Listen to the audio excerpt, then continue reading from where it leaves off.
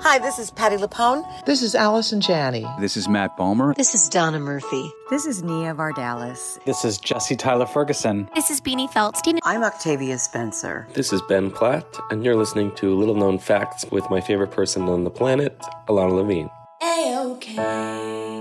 Welcome to Little Known Facts, a podcast where you will hear unfiltered, raw, honest, and uniquely funny interviews with artists you love as they talk about the art they love to make.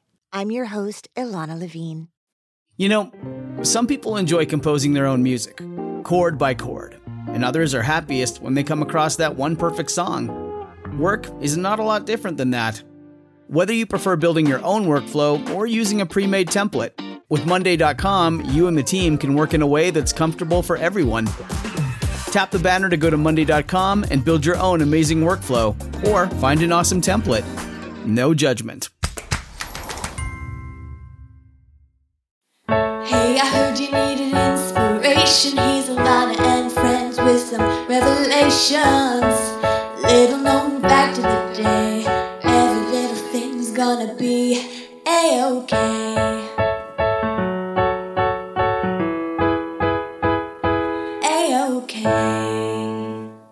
Little known fact about my guest today, he starred on one of my all-time favorite TV shows, 30-something. He played Elliot. His name is Timothy Busfield, and he is a producer and a writer and a director and an Emmy Award-winning actor with over 650 credits. But some of the standouts include, for television, as I said, 30-something, but also The West Wing and Entourage and For Life and Almost Family and Designated Survivor and Studio 60 on the Sunset Strip. On film, he's been in Field of Dreams and Revenge of the Nerds and Quiz Show and Sneakers, to name a few. He's directed over 140 episodes of television. He's served as a producing director on many TV shows. On Broadway, he starred in A Few Good Men and Brighton Beach Memoirs. He has started theater companies that are so long-lasting, both for adults and children. He is a professor of theater. He is a philanthropist and a brilliantly funny, kind, special human being. Welcome, Tim Busfield, to the podcast. A-OK.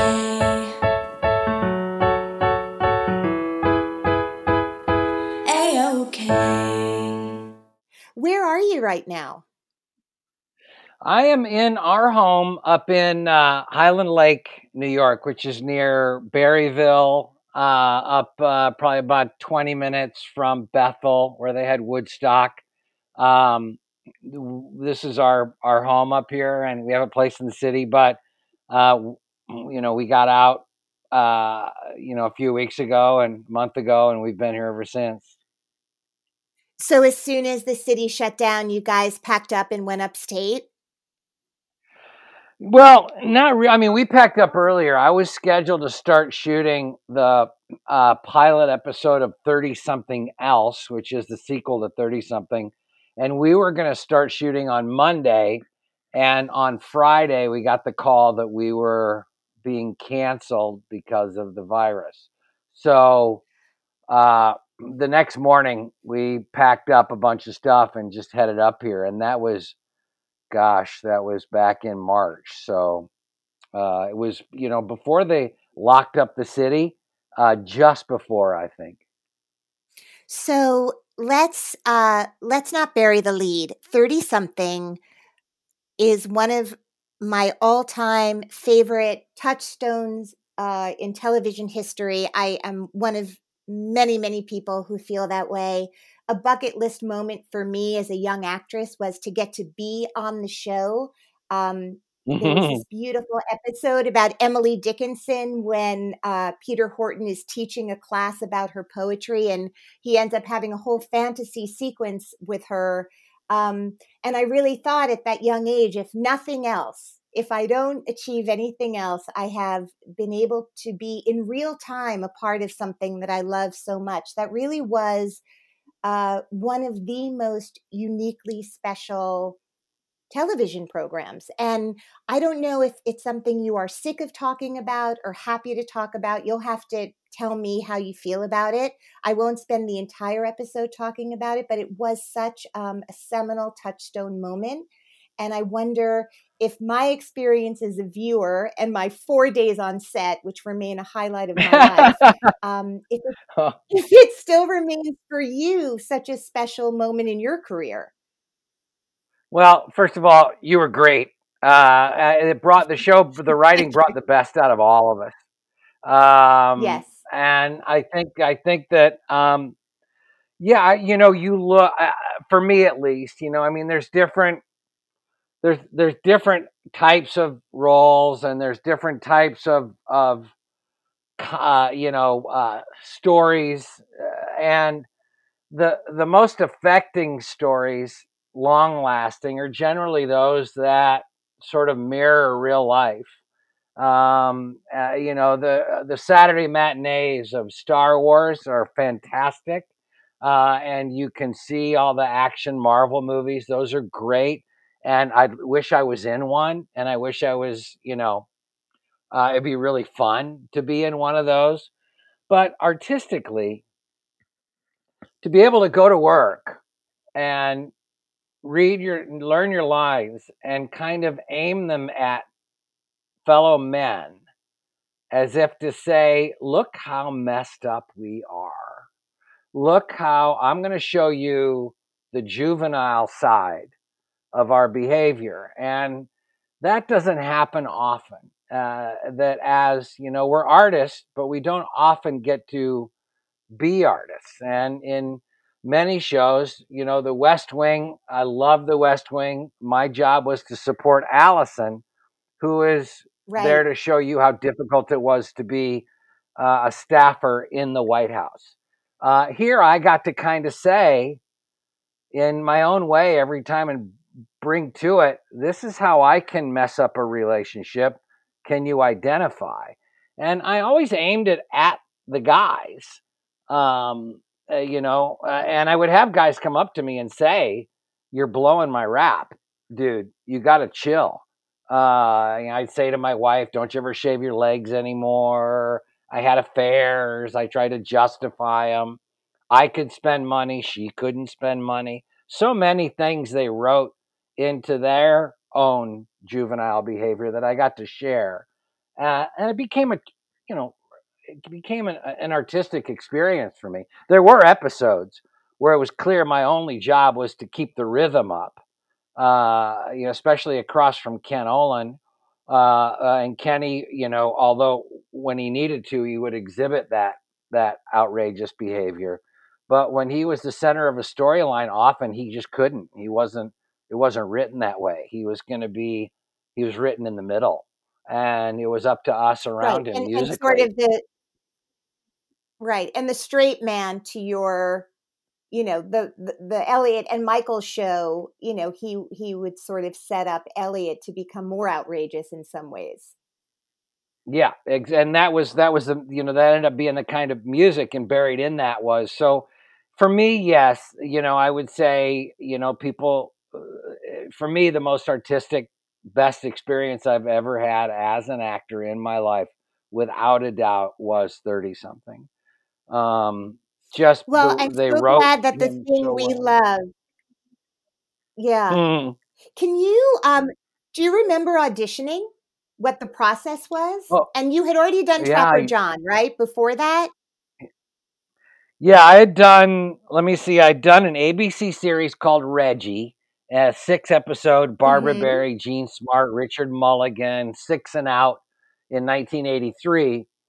And then, while I was standing by in Brighton Beach Memoirs, I did an ABC series as one of the regulars, then went back to standing by, then moved out to LA at the end of that year, because I couldn't get a Broadway role without having TV and film credits. And I'd get close, but I couldn't close the deal on a role.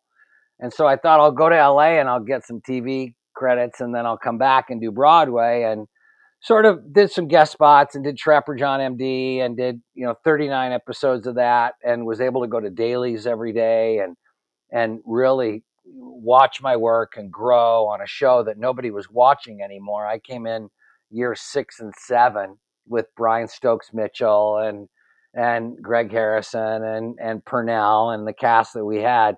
great experience for me, and a show that was under the radar, I think maybe from the beginning, but certainly by years 6 and 7, which is when I was there. And at the end of that, when I knew it was ending, I moved to Sacramento and I started a nonprofit equity theater that was going to tour the elementary schools, junior highs, and high schools, and tried to make theater part of the curriculum and see if this might be a fix for what I was seeing as the American theater, downslide. And I went up there and did that, and I had Revenge of the Nerds 2 that I knew was coming up in the second half of, which would have been 87, in the winter of 87. I moved to Sacramento in May of 86. And it kind of said, I'm not going to do TV now. That was great. I got a feature coming up with a sequel to, and I think I want to just play that game. I think I'm going to play the feature film game for a bit. And I was 29 at the time. And I got the script, and I was with Roe Diamond at Century Artists in Los Angeles. And I got the script, and I read it, and I was like, oh my God, this is the best script I ever read. But I was reading for Peter Horton's role, and I read it and I thought, geez, what? I'm the Playboy guy, and I don't know, but I'll give it a shot. And so I went down, I read, and they said, would you read Elliot? And I said, yeah, I'll read Elliot. I'd rather play Elliot. So I read for Elliot, and then I got offered both. And they said, which one do you want to do? And I said, well, I don't know anything about being, the sort of ladies' man, hunky guy, but I can screw up a marriage. I'll play that guy. And so I focused on that, and I let it wasn't an offer at that point. It was, they wanted to hone it down to which one I wanted to do, and then I had to go to the network. And the first audition I had to push because I was 29. And the guy was written in the mid 30s, and I was pulling facial hair out of my face trying to get it so I could look like I was older. And I had an apartment in LA with a friend of mine, Carl Freed, and I went down there and I went in and read, and we immediately got along really well the very first time, and that was Gary. And then they said, let's do Elliot, and then that was even better. And then I went. They cast Ken Olin, I think, first, and we went in and read together at the network. And I remember being out in that lobby at ABC at the network audition, and I got back to the apartment I had in Brentwood, and about 20 minutes after I walked in the door, I got a call from Marshall Herskovitz saying I got it.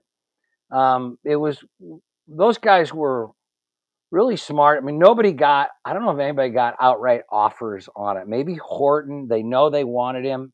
They wanted him to direct. They wanted Peter to be a part of the process because they knew him as a director more than an actor and liked him more as a director. And he was, I would say, one of our best directors, certainly on the show. Yeah. Um, um, but they were smart about making sure that you could play their music, that you could say their stuff without sounding like you're acting, which was really important towards the naturalistic style, that you be able to, memorize their words and then spit them back out as if they were coming from you for the first time. And a lot of people couldn't do that. It was either it was in your ear or not.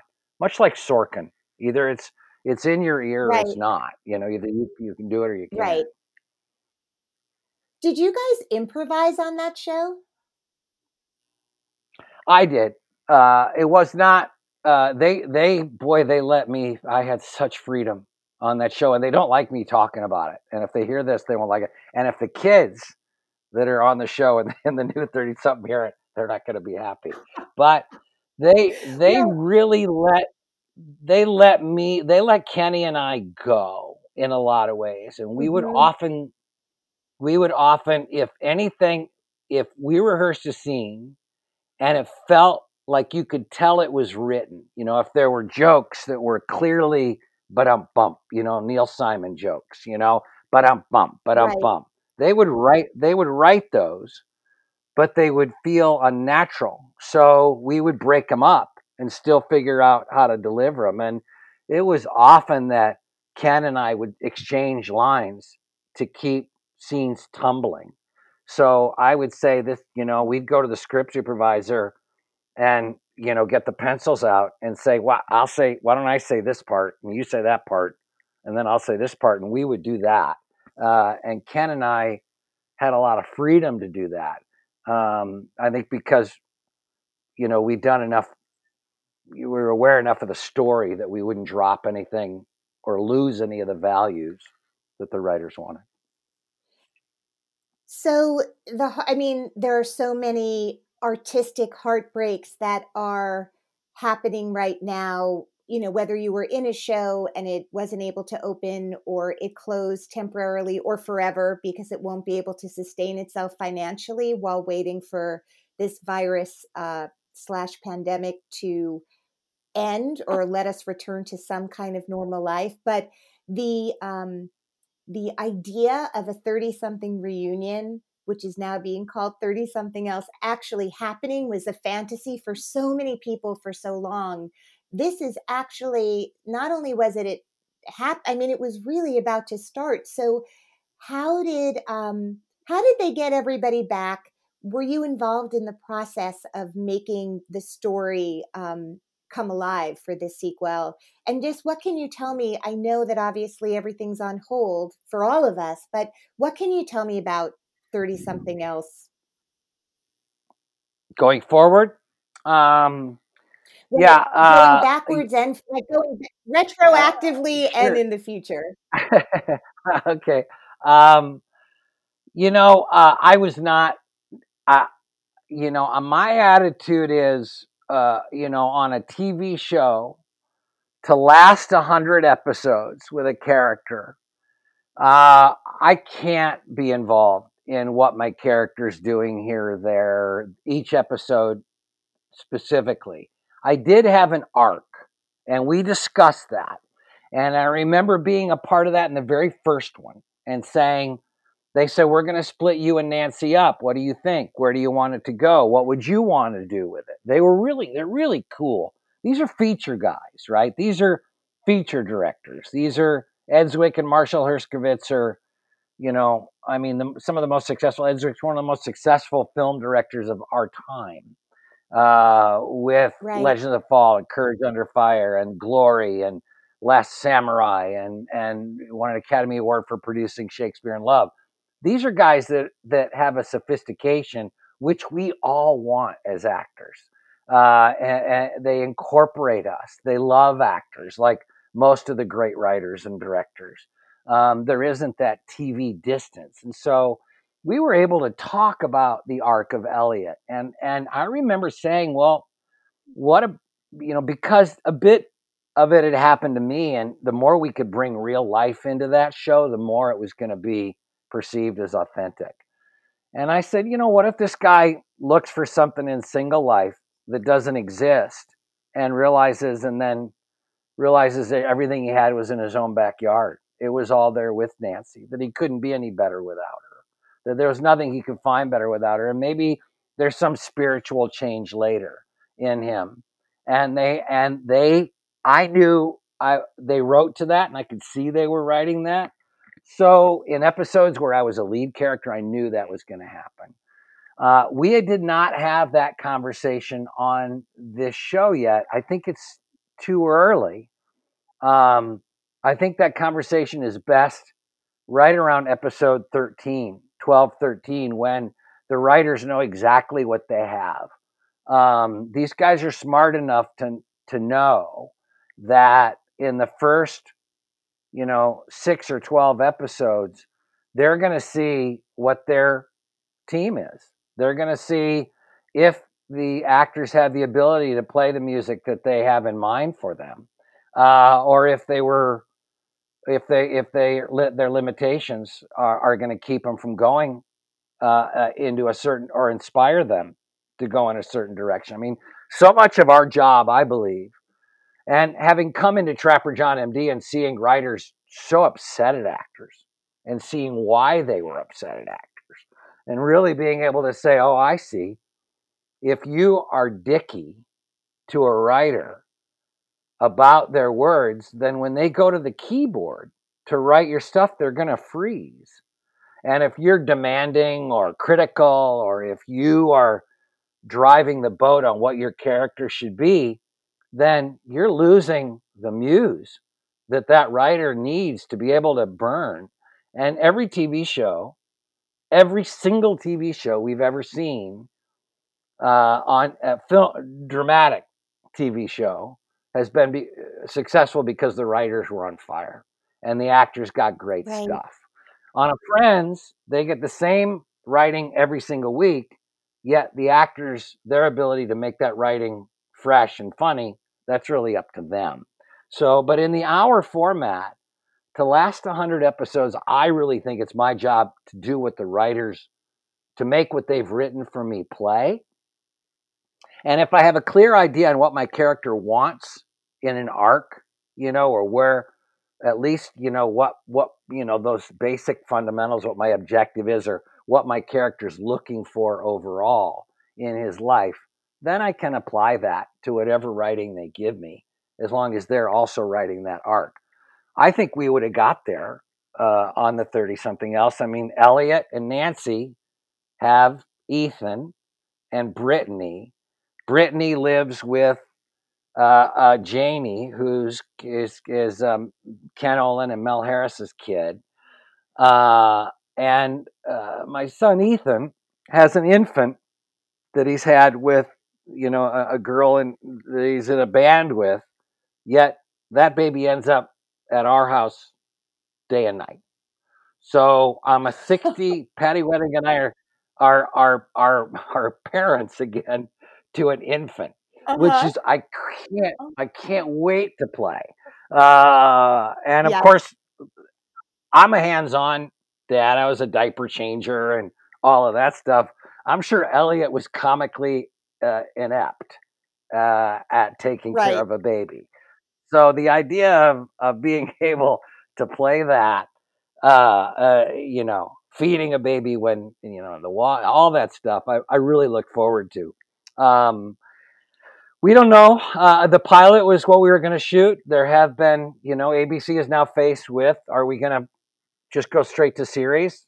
I don't think you go back and make the pilot at this point. So, it's the ball's in their court, and if we can find a place to shoot it that is virus free enough, as soon as we get rolling, I honestly think they're, that they ordered scripts. So I've read 4 of the first order. So it feels like if we get a shot, we'll be there. So can I ask you, because so many people in every industry, I live in this industry and I know every kind of workplace is having this conversation. When you talk to your friends, I mean, you're a producer, a director, an actor. You've worn every hat and continue to wear every hat so effortlessly and fluidly and inspirationally. Um, what are those conversations like? What do people like? I was thinking, do you have to have a certificate of health? Like, how do you create a set with everyone being able to do their job in the future? When you say a safe, virus free place, what are those conversations like between you and your colleagues looking forward? Well, that's really, I mean, boy, I tell you, that is the conversation too. I mean, let's start with what the industry has. They've got to make money.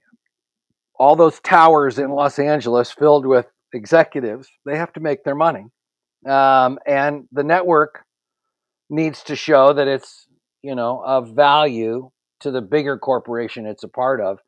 Television for the big corporations, the GE and people like that, the refrigerators make much more money than any other TV shows. But it is a place to advertise, right? So we're going to see that engine rolling. And just like if we start here with a podcast, you and I are in separate homes talking The next up from that would probably be a talk show where you had somebody take their temperature and maybe have a test and go on and sit with Ellen. No live audience, probably. I think that's the way it would roll out. Let's keep the numbers as small as we can, but let's start filling the hours with programming.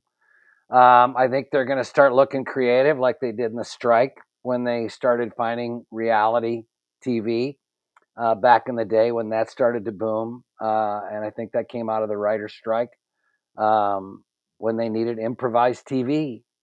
I think we're going to need to see those adjustments.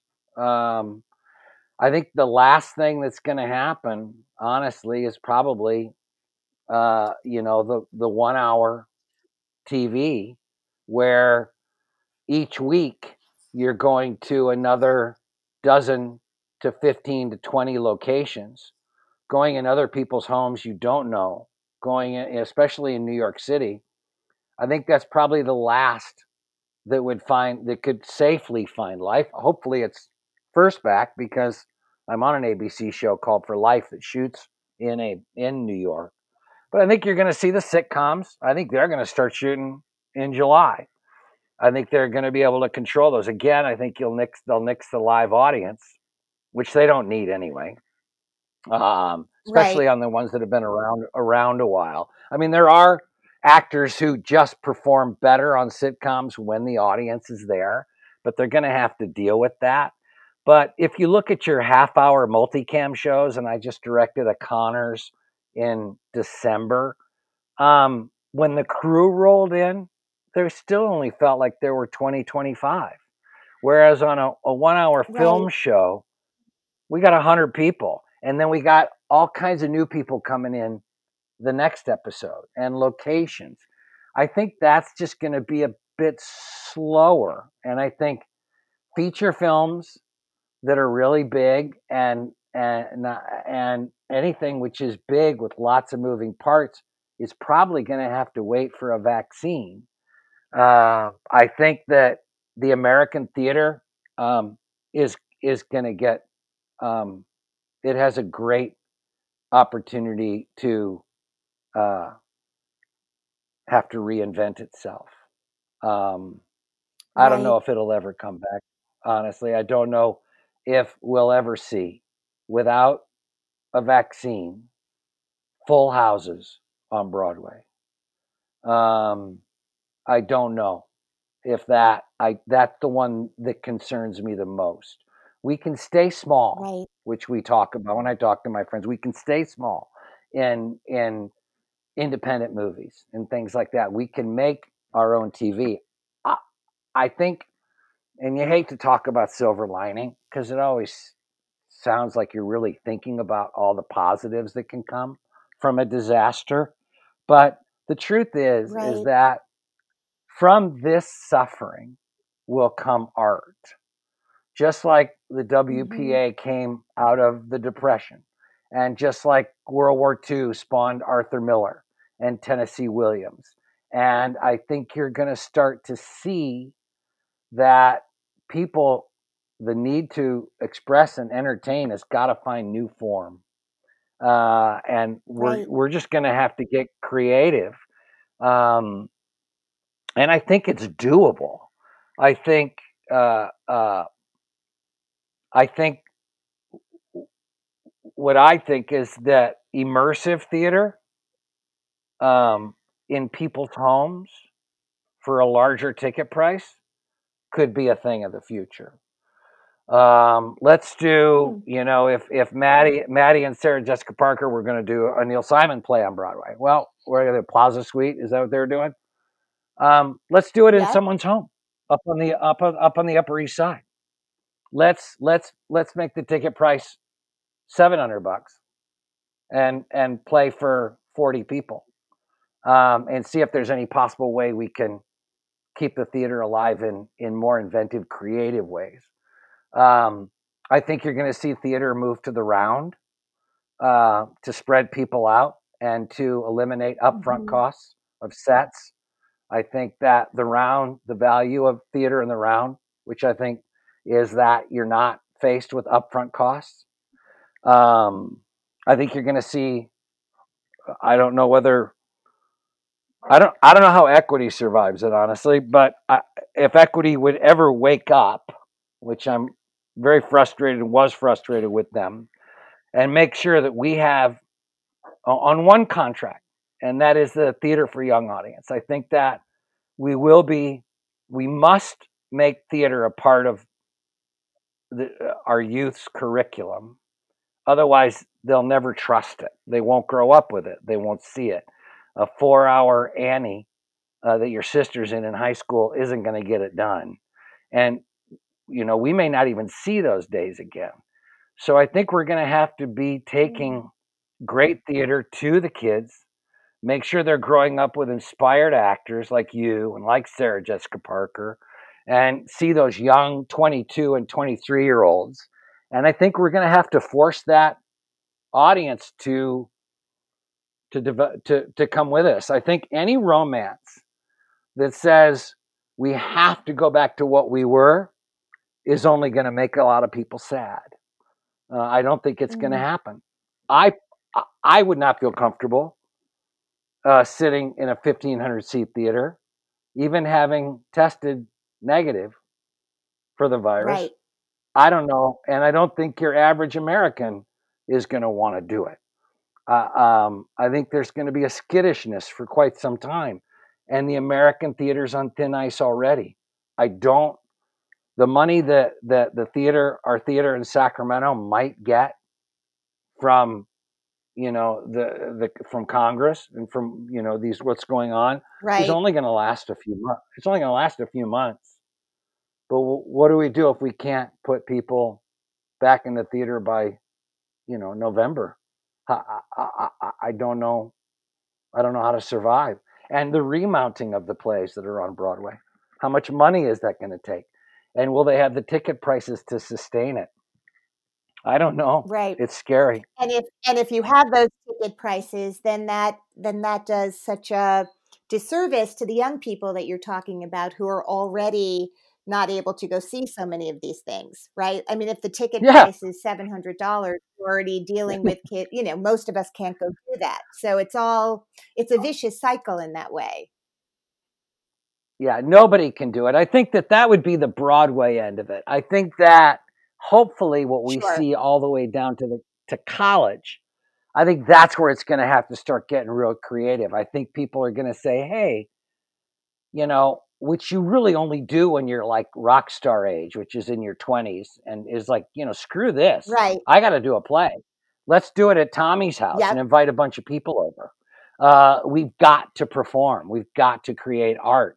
From that, and I don't know what it is, and I'm sort of throwing spaghetti against the wall and thinking, could it be this or could it be that? And as a theater producer, I certainly don't know what the answer is, but I'm counting on this new wave of artists that are going to help the American theater into the next millennium. We were not in good shape at all. You can look at Broadway and say, oh, look, it's all lit up and there's tourists coming in to see a Groundhog Day and Beetlejuice and movies turned into plays. And I saw those plays. I have friends in those plays.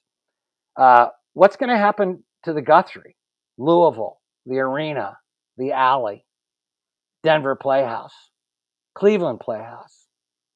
How are those theaters that run at a 60% earned, 40% contributed income when they're only making 60% of their money anyway? How are they going to survive an 8-month layoff? I don't know. I don't know how they come back. Can Depressing. I switch gears for a second from Please that? get me off this. I'm Very sweaty. no, it's so we're all having these conversations in our minds, and it's really nice to have them with other people that we love and respect, and really just to hear anyone else's voice is a joy at this moment. But when you talk about theater and early days, and I guess I have a couple of things I wanted to talk about before our internet breaks down. First of all, Matthew Broderick, on my podcast told me one of the most hilarious stories I've ever heard about you and him when you were covering him in Brighton Beach. And I sort of want to know, A, if you remember the story, and if you do, it has to do with garlic gum. Is there anything about those two words that ring a bell? And do you remember that story? Oh yeah, I remember it really well. I was, we were all sort of backstage, and Maddie had he had it looked like a Christmas tree of candy, and he said, "Have one of Uh-huh. those." And so I said, "Oh, all right, I'll have one." And now he goes down and he sends Pam Adelon, who was also standing by on the show. He sends Pammy up to tell me to not eat it. And I already was sort of halfway through it. I was enjoying it at first, and now I was starting to get really like, this is disgusting. And it was garlic candy. It was a prank. And she goes, "Don't eat it, don't eat it. It's garlic." And she thought it was the funniest thing she'd ever seen. So I thought, okay, all right, game on. And I had been, I was Maddie's standby, and I was Jelko's standby in the play, and I had The great Delco from the Nick. yeah, who I just both those guys, and so good, those two guys. I never went on. I was in the play a year. I never went on. I kind of never wanted to do it just once, and both of them were so great. And it's and Maddie was playing 15-year-old Brooklyn Jewish uh, um, innocent, and I was 25 with a baby. So I was up for the Jelko part. I was the runner up for that, and they thought whoever covers him will also cover Eugene. So I knew the role of Eugene, and I knew the opening monologue, and I also knew that Matthew never really did it without reading it. He never really did the show without reading that opening monologue. And Well, he's reading from I a was journal in the play. he's reading from a journal. He comes out and says, "These are my memoirs," in Brighton Beach Memoirs, and he reads the opening of the play. Neil gives him the sort of opening of the play, and it's written inside one of those little composition, black and white sort of composition books, which is his prop. And I was fairly sure that Maddie didn't know it. So I, before the show, went back and I taped a piece of paper over the monologue inside the book that said garlic, ha, with an exclamation point, HAH with an exclamation point. And then Robin Morse and Pam and myself and we all went to the back of the house. The understudies went in the back, and we were at the Kern in San Francisco. And it gets to that point, and he opens that book up, and we're dying. And he looks up at the audience, looks in the wings where he doesn't see me, but then he can hear us laughing. We're the only ones. The audience is going, "Speak, speak." And Pam and myself, we're in the back of the house laughing, and he made it through it. He started into it, and he almost with tears in his eyes thanked me because he was getting. We'd gone L.A., opened at the Amundsen, gone to San Francisco. He'd turned 21 in the process. He wanted to go to We wanted to get back to New York and open the thing. It was a huge out of town pre-Broadway. We rolled out. We sat in LA and then we sat in San Francisco for weeks. And he was bored out of his mind. He was just champing at the bit to get to New York. And it was a great moment for him, a great gag. One of probably his first moment in a big Broadway house where he'd had somebody fuck with him in a way that he was going, okay, I'm gone. I'm gone. He was gone. He was nowhere. The Yeah. actor, it was all actor. Eugene Morris Jerome was not evident anywhere on stage. It was all Matthew Broderick saying, "I'm going to kill that guy. I'm going to absolutely kill that guy." It was a great story. Well, when he told me this story. We were crying and laughing and tears streaming down our face because it's still just the best. And I was thinking about how it's a really interesting thing when you witness somebody's, like I was doing Charlie Brown on Broadway and Kristen Chenoweth was in it, and you saw sort of the escalation of really talented, beloved actor in a community to a megastar, right? Like the way people responded to her in that show changed her life forever. And I was thinking that during Brighton Beach, Matthew, who is adorable and charming and came from a wonderful artistic family, that job changed his life forever, that persona and that character. And you were there sort of watching it. Yeah, I was there. Not only was I watching it, he couldn't. I was the first. I blocked a bunch of it. I was the first. I rehearsed the first 4 or 5 days because Matthew was finishing War Games and he'd lost his dad, and Neil wouldn't wait for Matthew. So I was flown out for the first day of rehearsal, and I did the blocking and then I showed him the blocking. So instead of in a normal situation, the standbys and the understudies, they roll in well later and learn it from the back of the house. I was there kind of helping in some odd way, helping him through the blocking in a sort of, more like a stage manager with him. Well, you And they did a just kept me really at good job rehearsal. with that blocking. It was, That you know what? He blocking was so, is what him a it Tony, was good. Yeah. goddammit. He was so good. He was so good. But I tell you what I saw with him, which was great. First of all, you knew. I mean, I was like, Gene Sachs would say, "Stop doing it." We'd do put in rehearsals and stuff, and he would say, "Stop doing it like Matthew." And I say, it's funny when Matthew does it like that. He was adorable, but he also had the movies come out. I mean, he had Right. done Max Dugan Returns and War Games is there, so he really had the double. You can open on Broadway and become big in the Broadway community, and be an overnight sensation in the Broadway community, which he did in a way, although people were very aware of him. I was down at Circle Rep when he was in Torch Song and Jelko was in Cloud Nine. And I was a Right. lead at Circle Rep. So we were all off Broadway, and we all knew about each other. I was in something at Kenny Lonergan. I mean, we all kind of were aware that we were around at the time, and people knew about Maddie at the time.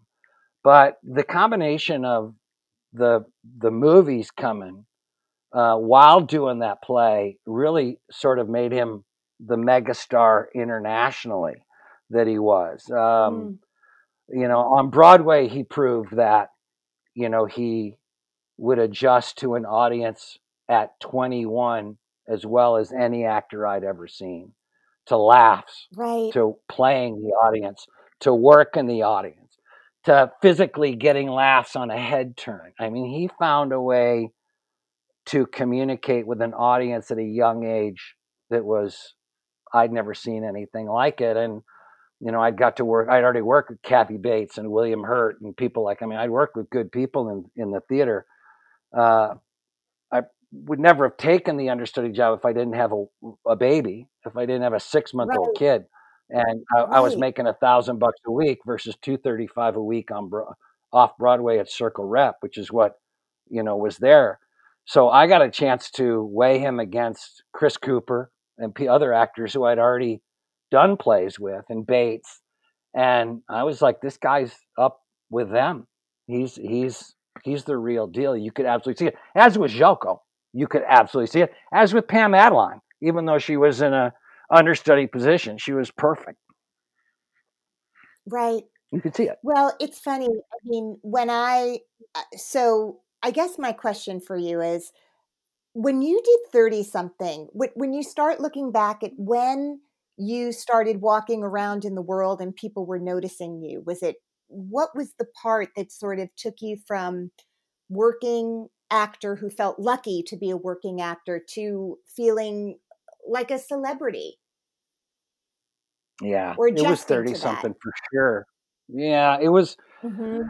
30 something. I mean, I'd already been through I'd already been, I was a fairly good baseball player growing up and had started signing autographs for young kids when I was a teenager because of sports, oddly enough. I was a sort of all this or all that. And then, kids would come around and I had a sense of a mini celebrity Sure.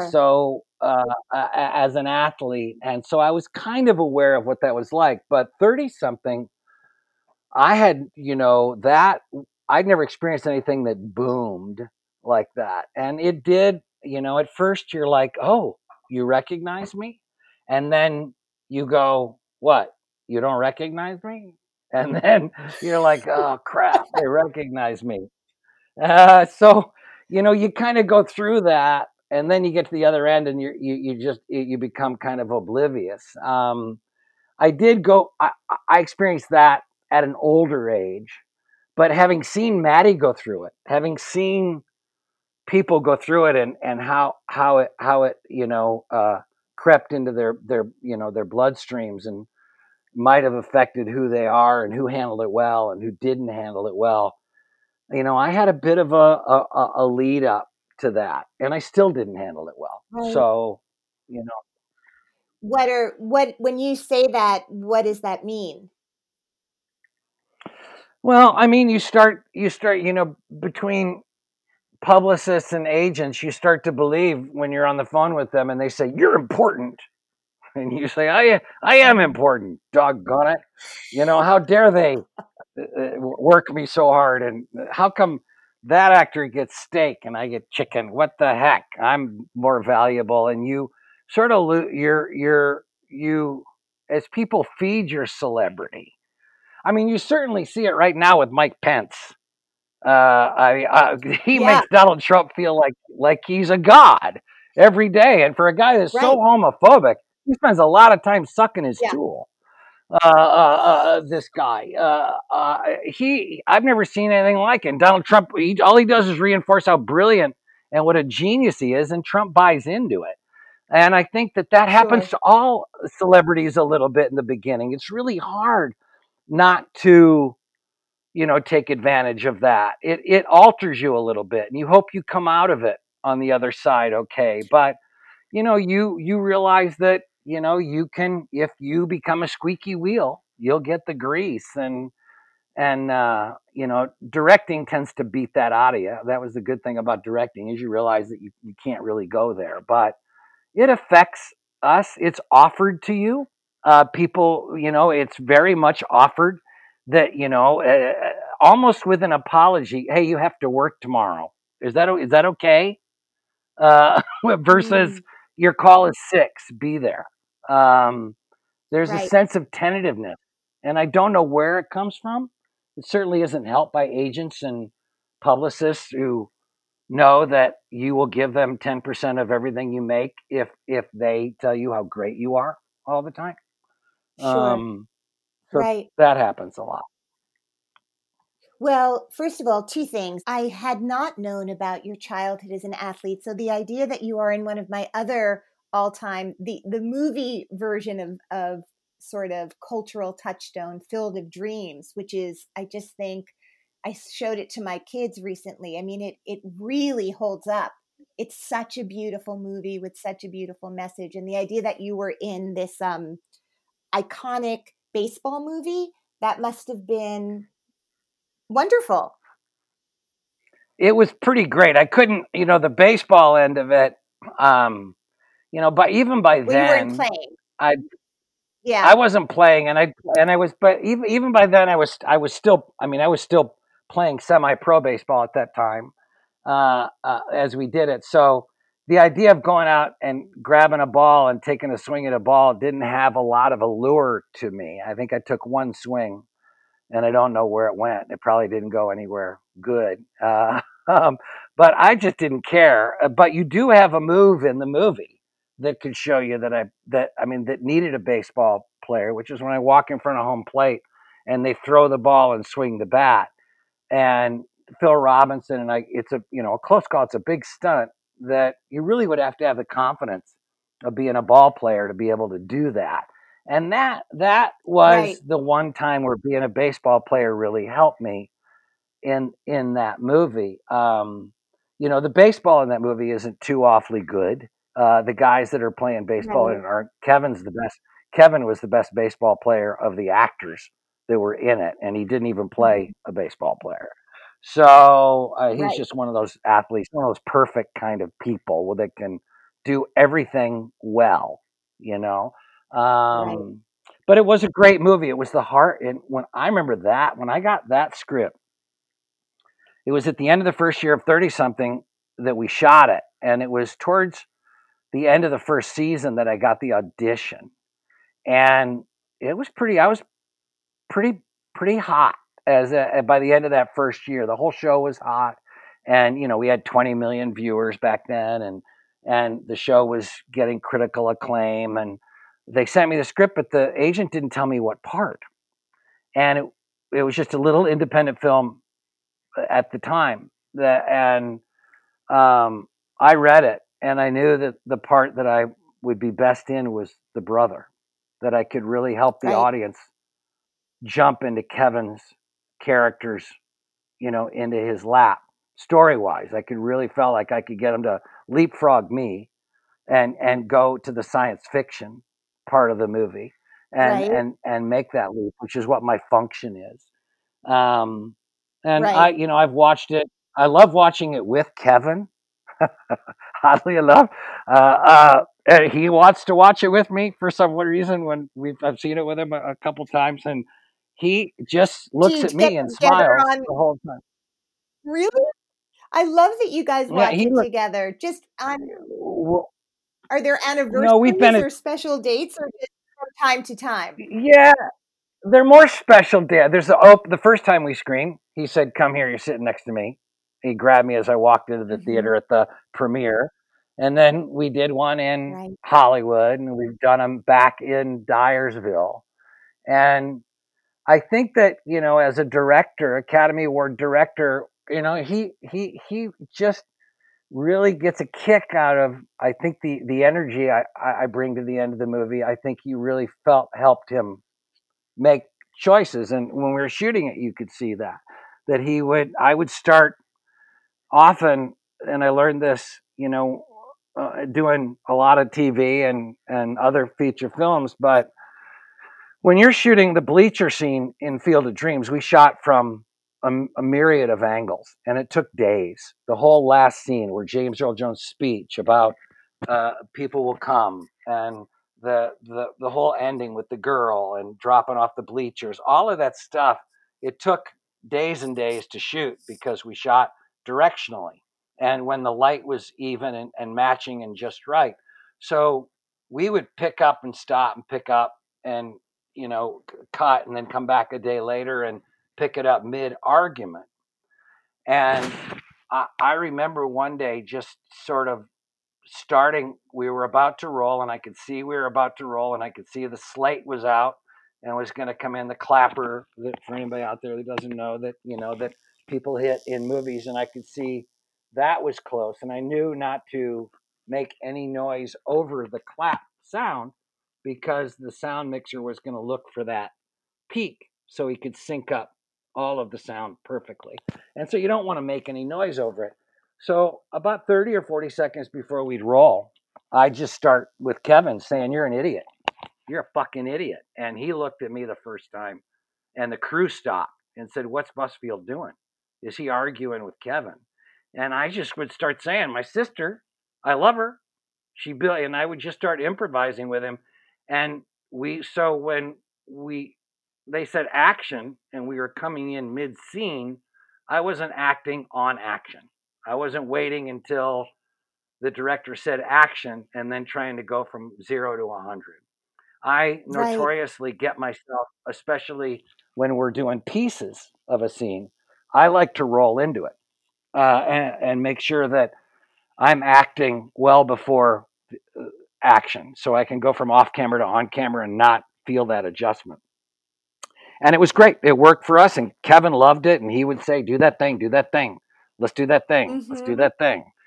Um, when at work, and one time he gave me a ride home, and I know this because he said it on Larry King. He was petrified I was going to talk about work with him because it looked like I was so into work that if I rode back all the way the 45 minutes to the hotel, that all I was going to do was talk about acting. And I You're was like, that no, guy. no. No, I man. was that guy. I was like, can we get stoned or something? Do you have any beer here? Come on. Oh What are my we God. doing? Let's go. That's the other And he, story. Can you just, before we go, tell the story of getting stopped by a cop when you got your new Porsche? oh God, that's not me. That's not I you? don't know if that's me. I don't think that's me. No, the story, there is a story. It's a Is that Michael J. Matt? Fox story. No, it's Michael J. Fox. Michael J. Fox. The story is Michael J. Fox. This is the story. Okay. Michael J. I was on Family Ties, and uh, I was a recurring character on Family Ties, playing Alex Keaton's buddy, Doug.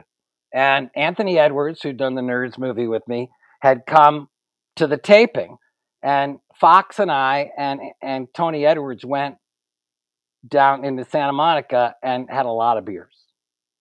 And Fox had a brand new 300Z, and Edwards had a little MG. And they decided they were going to race each other up Wilshire Boulevard. I had an apartment in Brentwood, and I'm like in a '73 Toyota Corolla. It's 1984. I don't have the ability to keep up with these guys. And Fox gets pulled over right around the park, Lincoln Park. I'm not sure which park. It's up around 24th or 25th. He gets pulled over. And he doesn't know how to get to my house. Tony knows how to get to my house. We're buddies from the Revenge of the Nerds movie. So I know where he's going. He knows where he's going. But Fox has no idea how to get to my place. So he gets pulled over, and I pull around, and we're wasted. I mean, should not have been driving. Should be dead. Would have been thrown in jail today. And my Mike gets out of the cop. I run over and hide behind a tree. I'm sure the cop probably saw me, but I'm hiding behind a tree to see if I got to go get him at the Santa Monica station. And his car is a talking car. I mean, you open the door and it would say, "The door is open. The door is open." And the cop goes up to his car, says, "Get out." And Mike gets out and leans against the car, wasted, and the car leaves the door open. And the car says, and it's a brand new car, the car says, "Your door is open." And Mike says to the cop, "I know." And then the cop says, "What?" And the car says, "The door is open." And Mike goes, "I know." And again, the door, and Mike's like, "Look," and he's not connecting. By that point, the cop starts smiling, recognizes him, and he goes, "How far are you going?" He said, "Not far." He said, "Get out of here." And Mike got back in his car, and I ran up and I said, "Come on, I'll show you where we're going." I'll show you how But to it was a great. follow the Corolla. Uh, The I'll show Corolla. you. Follow the baby shit yellow '73 Toyota Corolla. Yeah, You'll be able which to find me. that's All right. That's the Michael J. Fox. So the last time I saw you and your beautiful wife, Melissa Gilbert, the shiniest couple in Narrowsburg, we were all at the Heron, a great restaurant. And I really hope we can all be in that restaurant again soon, enjoying that incredible well, food and conversation. And I really look forward to that, Tim. I do too, and I want to see Dominic again. It was really fun seeing you guys. Your husband's pretty handsome. My wife is absolutely beautiful and shiny, but you guys are pretty shiny yourself. My husband is handsome, and your wife is beautiful. And they are really beautiful. They're beautiful humans inside and out. We all have to figure out a project to do together on Zoom. We'll do a We Zoom did. movie, the four of us. I would love that, and I tell you what, we did do one and I think this is what you could see. I was executive producing a TV show for ABC, and I said, it's nonsense that we're spending this kind of money. I was a director, producer, executive producer, and I said, we're going to shoot a movie. We can shoot a movie in a day. And I said, we'll do it Larry David, Curb Your Enthusiasm style. We'll go off a 5 to 7 page outline. And we showed up, and Laura Innes was directing for me, and she came, and Belle Schaus and Melissa and I showed up, woke up the camera operator, and brought the sound guy. All together, there were 8 of us with a first AD, and we shot a 44-minute film. Right. I think that day is what we could start doing soon. I think we could do that up here, especially if we all sort of took our temperature every day. But well, I think we could do that, and I think you're going to start to see small films that are garage band style that are going to be able to provide long form content. Anything really to Yeah. get you Yeah. to not have to hear all day long throughout the virus, mom, mom, mom, mom, mom, mom, mom, mom, mom, mom, mom, mom, mom, mom, mom, mom, mom, mom, What do mom, you? mom. What do you? Do you have a spy cam? Listen, before we go, we were going to dedicate this episode to your granddaughter because it's her birthday. Oh, So yeah, let us it not is. let us not forget to do that. Happy birthday, Ruby, my 2-year-old granddaughter, who's so precious and perfect, just phenomenal. Oh, It's a great love. A well, grandchild's a great love. life Yeah. imitating art, 30 something else, this time uh, in real life for Ruby. Tim, I'll talk to you soon. Give Melissa my love. Thank you for spending this time with me and my listeners today. And I look forward to seeing you in the near future.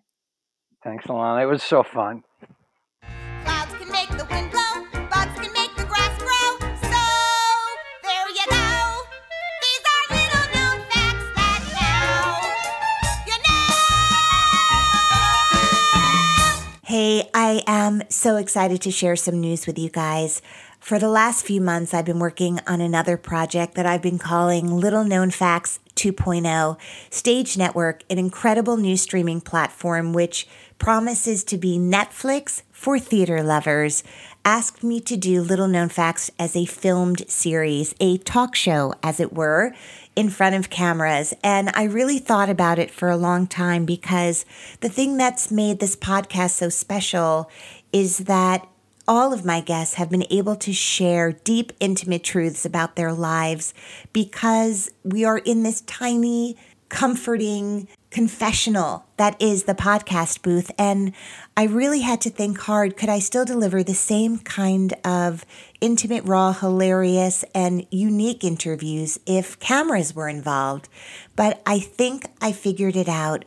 And I'm so grateful to Stage Network for allowing me to make my dream of sharing incredible friends with you in this whole new way. So I shot 6 episodes. The first one is with Ben Platt. Other guests include Celia Keenan-Bolger, Zachary Quinto, George Salazar, Nikki M. James, John Slattery, and I cannot tell you how thrilled I am to share them with you. Stage Network really is an amazing place. Not only is it filled with incredible original content, it has licensed so much theater-related content, documentaries and films, and all sorts of incredible programming. I feel like I dreamed up a network and someone else created it, and here it is. And the fact that I'm involved in even a small way with this incredible, incredible network is just truly an honor. So, to that end, to watch all of the content, including Little Known Facts, the series, go to watchstage.com. Enjoy, and I hope you like it. Little Known Facts is edited by Nicholas Clark and recorded in New York City. This is the story of the one. As head of maintenance at a concert hall, he knows the show must always go on. That's why he works behind the scenes, ensuring every light is working, the HVAC is humming, and his facility shines. With Grainger's supplies and solutions for every challenge he faces, plus 24/7 customer support, his venue never misses a beat. Call quickgranger.com or just stop by. Granger, for the ones who get it done.